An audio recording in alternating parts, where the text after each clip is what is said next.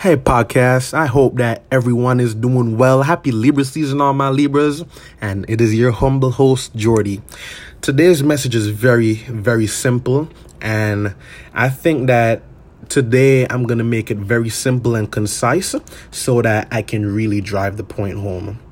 For all my creatives, marketing is essential. Now, we have to do two things. We need to, one, figure out how talented we are at marketing or how talented we aren't. Once we figure that out, the next step is to find a partner or to double down on the execution of your marketing abilities. Now, in my 5-year experience, one of the largest things that I've seen is that we all, as creatives, a lot of the ways how we get started is that we have our creative talent that we're pursuing. Someone gives us money. Therefore, we feel, justified and good. And then we feel like starting a business. Which shortly after, we realize that, damn, the phone is not ringing. Nobody's reaching out. Nobody's sending an email. And the principal reason for that is a lack of visibility. Now, the way how to solve that lack of visibility is to market. And one of my biggest theses right now is marketing and branding, meaning that I am focusing on delivering as much value in my posts as much as possible, meaning that when I make a video, like I have been doing more frequently now, I'm uploading it to YouTube, LinkedIn, and Instagram TV. I am recording the podcast, and I've found a service where I'm able to get it transcribed at a very reasonable rate.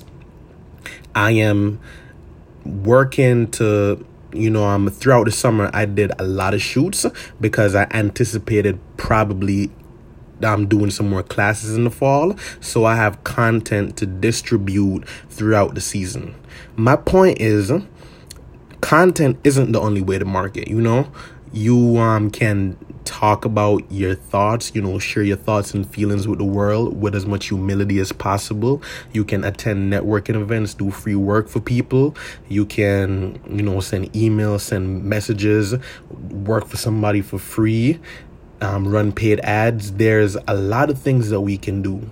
And, my point is, why are you not doing anything? And why are you more comfortable complaining about your lack of supply? Instead of complaining, and, you can typically tell when someone isn't built for the world of business, because the smart business person would realize that, oh, damn, I'm not as visible as I would like. Therefore, I need to figure out how to solve that problem. As business people, we have to be problem solvers. And instead of hitting a brick wall and then falling on your ass and complaining about it, what we need to do, every single one of us, is to market. And I'm going to list it out one more time. As far as content goes, you need to be producing pictures, videos, words, and audio. In-person networking can be collaborations, doing free work for people, interning, going to networking events, going to meetups. And look, it is just a matter of how much do you want it. And, for me, it's either this or miserable. And I would much rather be struggling, trying to build my dream, being aware of how talented I am with respect to my weaknesses, as opposed to not doing the thing that I love to do. And I implore that you find that out today. Thank you, and have a great day as always.